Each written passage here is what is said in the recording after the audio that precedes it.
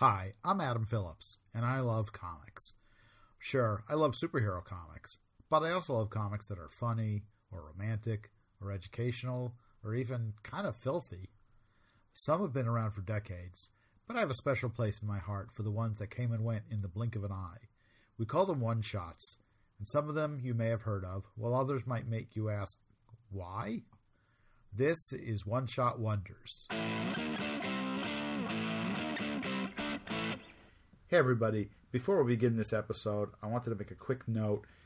We had some kind of technical difficulties with the recording session, and there was a lot of static interference on my end of the call. To save it, and to avoid having to redo the whole thing, I patched in some new dialogue just on my end of the call. It's exactly the same as what I said originally, but it does sound a little different. I hope this won't be too much of a problem as you're listening to it. And now, enjoy. Hey, everybody. Welcome to another episode of One Shot Wonders with Adam Phillips. And I should call this one One Shot Wonders with Adam Phillips with Dan DiDio, because we are very happy to welcome my former boss, Dan DiDio, here for a special One Shot Wonders episode. Dan was the co-publisher at DC Comics. If you prefer publisher, would work just as well. And he was a writer and story editor for Mainframe Entertainment. He worked on a lot of shows like Reboot and War Planets. And in comics, he started as co-writer on Superboy with Jimmy Palmiotti, and then worked on a lot of other series that were a lot of fun, like OMAC and Forever People with artist Keith Giffen.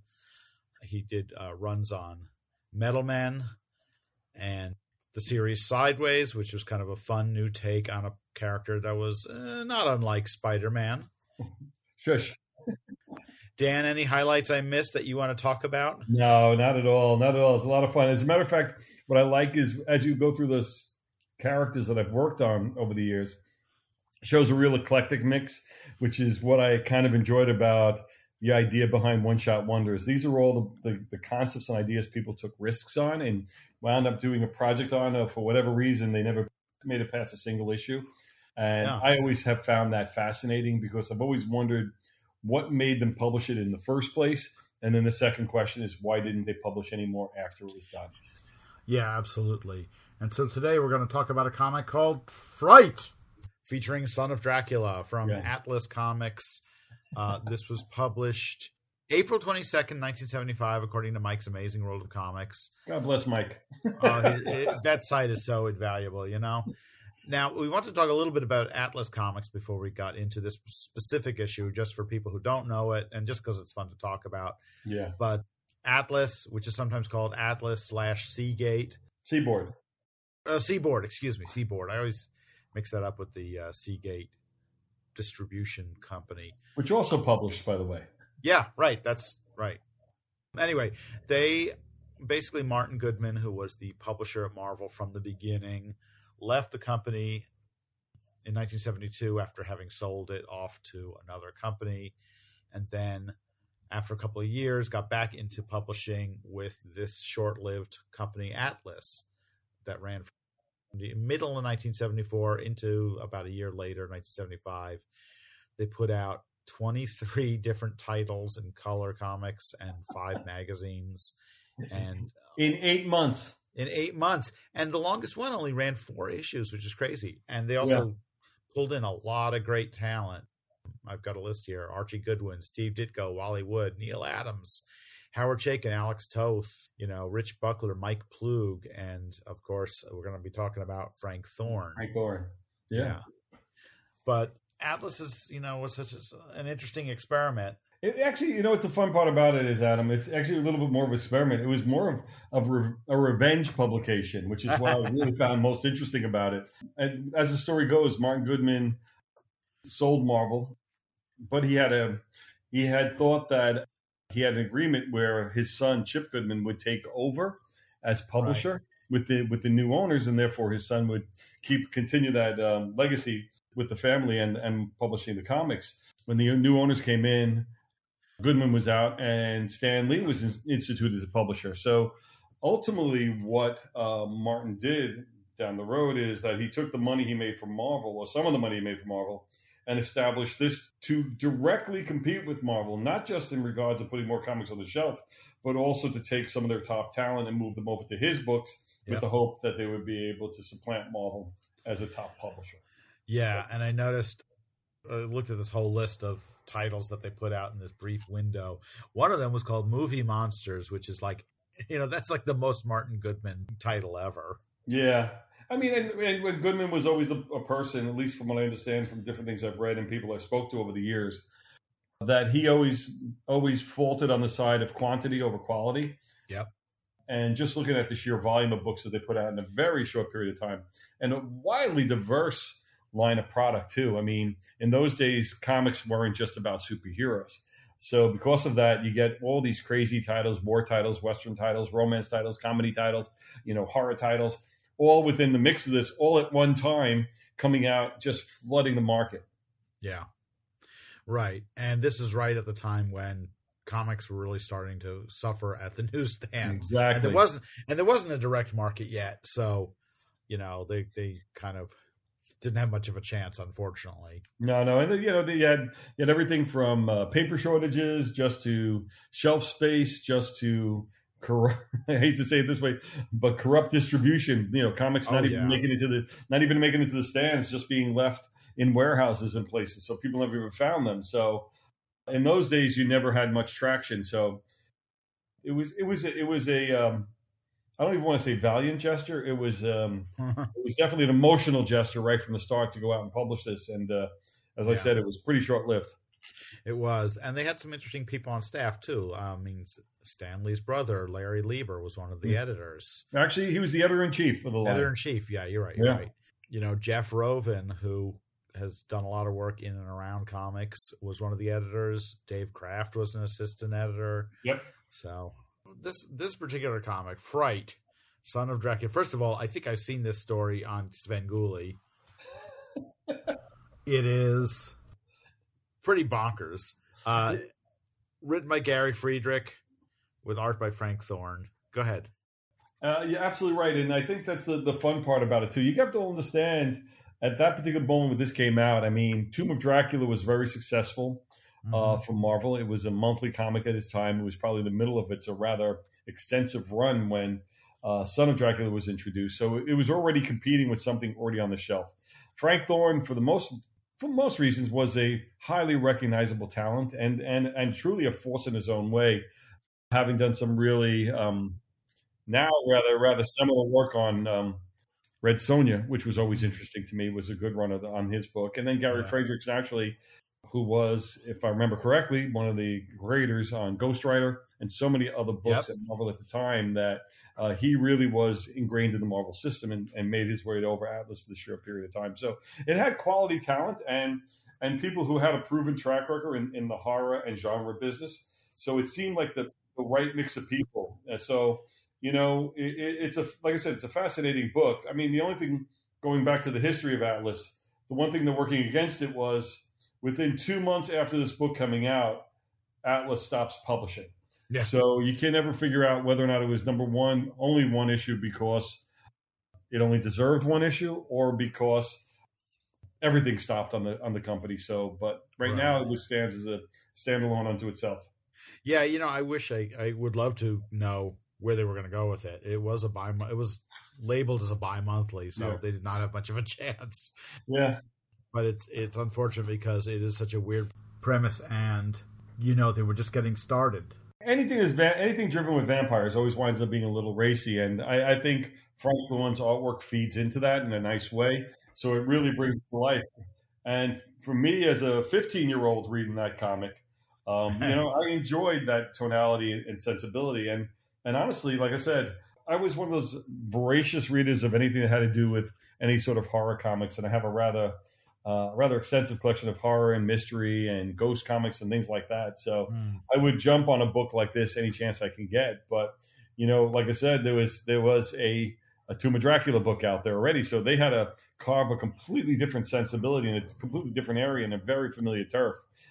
Especially when, if you look at vampire books at that time, it's not just Tomb of Dracula, but Morbius has his own title. There's magazines of Dracula. There's magazines of vampire tales coming out of Marvel. So there's a lot of material out there that they're competing against when this book is launched. That's true, but at the same time, this is the early 70s. The two biggest booms in comics and elsewhere were monsters and kung fu. Yeah. And, you don't, Martin Goodman, as we said earlier, was known for glutting the market. And also he was known for, if Westerns were popular, the word would come down to editorial at Marvel, start doing Westerns, more Westerns. And they would. Right. Well, that's the funny part too. Is also one of the other Atlas one-shot wonders is a comic called Hands of the Dragon, which also was his answer to the kung fu craze at that moment. Sure, yeah. I was going to say, as far as Frank Thorne goes, I have to admit I've hardly ever read a full comic. I've always admired his work, but somehow Red Sonja passed me by, and I don't think I ever saw an Atlas comic on the newsstand when I was growing up. Like, I was buying comics, and we saw Marvel and DC and some other stuff, but I don't recall ever seeing it, even though I was in suburban New York State. You'd think something would have gotten there, but it sure didn't. Well, they definitely got to Brooklyn, which I was happy to say. Yeah. So there's a handful of over there, and in some ways that has been a little bit of a fun hunt for me. So over the years of collecting, I wound up pretty much getting a copy of. I'd say I've got about 85 to 90% of what Atlas has published, nice. Which is kind of fun. I'm missing a couple of the humor comics, which were reprints of I think Tower comics. Yes, at some they point. were. And then I missed a couple of the magazines, which didn't miss them because I didn't see them. I missed them because I didn't know they were Atlas. So I found out really? after the fact. Yeah. The monster movies, I didn't know it was an Atlas book, and then there was another thing, a romance book, which I didn't know about either. Yes. Yeah. I wonder, did they not have the Atlas branding on the covers? That's where you get the Seaboard branding. The Seaboard is on the magazines, and the Atlas is on the 4-color comics. So let's talk about this story, because it starts out with a pretty standard or a typical Dracula setup, where he's rescuing a woman who's been accused of being a witch, and he is, of course, he's not just rescuing her because he's a nice guy. He's rescuing her because, you look like dinner. Yeah. But then he realizes that she must be some distant relation because she's got the birthmark upon your breast. Yeah. And they go straight into we're fourth cousins. So, they're distantly related. It's really funny. Yeah, but since it's a comic, if they're going to have a kid, they had to get married first, which I think is really important. Yes, it's great. And, before you know it, little baby son of Dracula has come along, and she wants to protect him. So she sends him off with another person to set sail for America. And it goes quickly. I mean, this is a fast setup. Yeah, it's actually a really fast moving story because it time shifts a couple of times. It even has a couple of flashbacks in there and moves very quickly through it. I think also what's fun to notice also, this is Son of Dracula. Over in Tomb of Dracula, it'll be another year or so, 2 years or so, before Tomb of Dracula, the Dracula in that comic, has a son as well. So it predates at least the Tomb of Dracula son story. That's amazing. Sure. Yeah. And then this funny but horrible moment where, the mother, what's her name? Does she have a name? I'm just looking at this going like, I'm not sure she ever gets a name. You know what? It's a really good question. You know what? You go back in the comics and go back and check out who she is. I'm trying to see. Anyway, she's running along, trips, and manages to fall on a wooden stake that's part of a construction site, and then she's impaled, so it eliminates any possibility of her rising as a vampire herself. Yeah. I always took it as that she self-impaled herself in order to avoid being the pawn of Dracula for that time. She had gotten her son to safety, gave him a special medallion filled with soil from Transylvania so that he would control his transformation. Not sure how that works. I know. But that's okay. Actually, the soil is there to keep him alive during the daytime. Of course. And then he he sleeps with a cross on him in order to contain the vampire urges within him. It's actually kind of silly, but kind of fun at the same time. Oh, yeah, I think also the thing that we were talking about Frank Thorne before. I think one of the things I like is Frank Thorne knows how to draw sexy characters, but his Dracula was not sexy. It was very vicious, and very feral. And I think he was able to really create a sense of real dread from Dracula that ultimately later, when the son has the transformation into a vampire, he goes from somebody who's a handsome man to somebody who's this feral beast also. So I think that just the strength of the art really is able to create that delineation in the character and the transformation more impactful because of that. And there's some really inventive page layouts here too. I mean, there's a page here where the panel borders, so Dracula's sort of, reeling back from across and reaching out to the right where the panel border should be, but the panel border is shaped exactly to his silhouette. Yeah.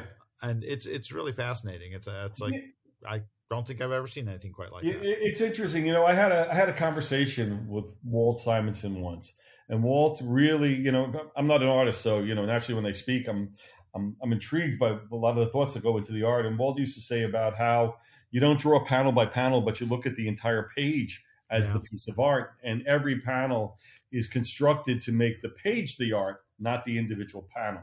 Mm-hmm. And I think that's why you see these interesting layouts and such. And I mean, honestly, Frank Thorne's storytelling here is textbook on how to teach people how to condense a story while still being able to have highly dramatic moments, be able to lift it out of it, and also to move a story very quickly, which is even more important.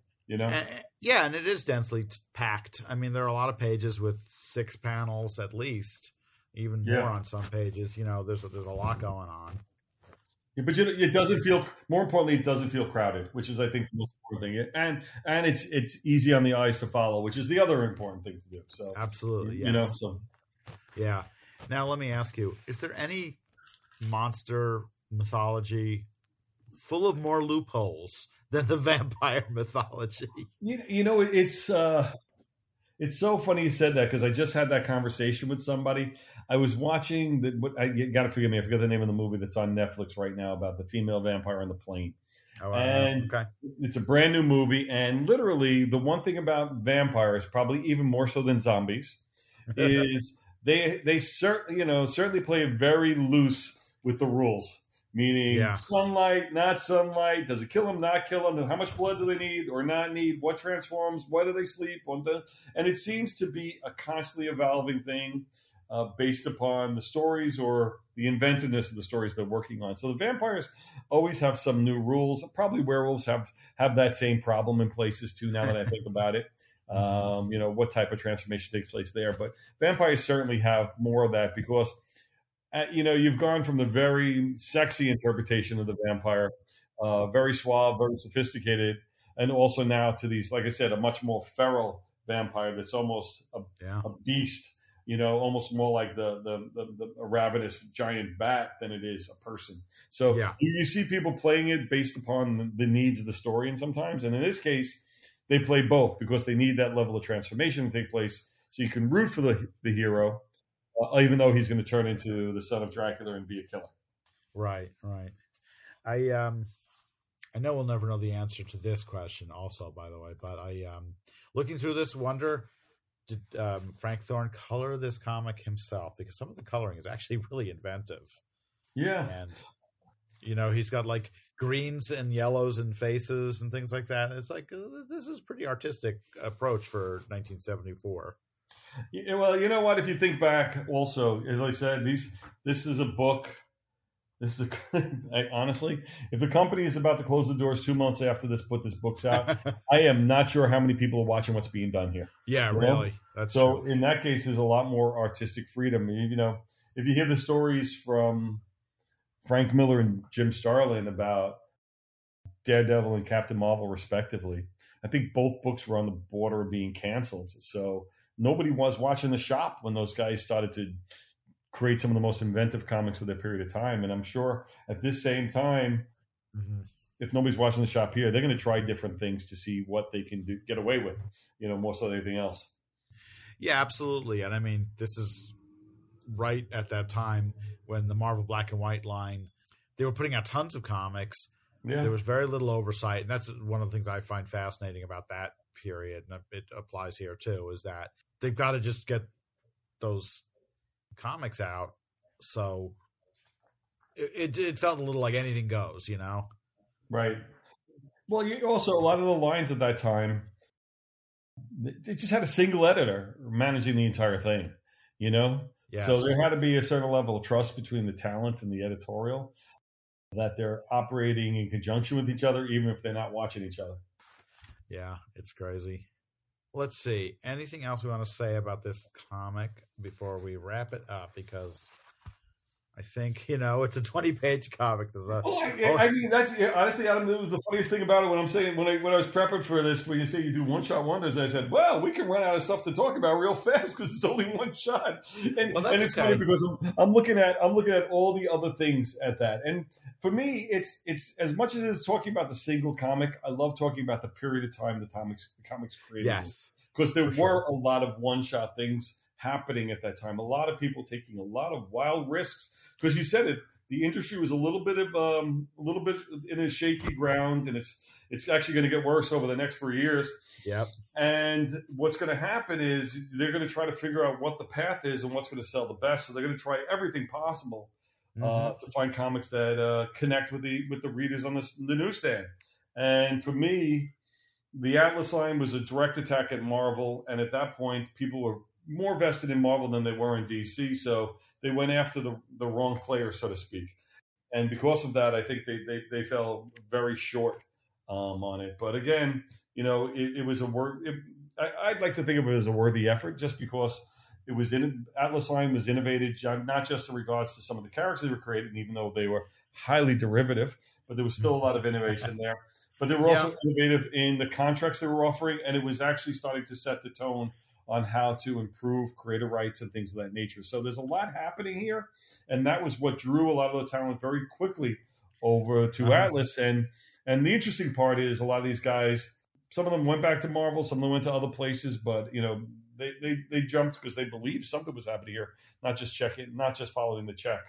For me on this book, though, it did leave with a bizarre story twist, which is the story twist is that the son of Dracula stays human as long as he sleeps with a cross on his chest. Oh, right. So in the story, they find some reason for a student to break into his house just to get close to him.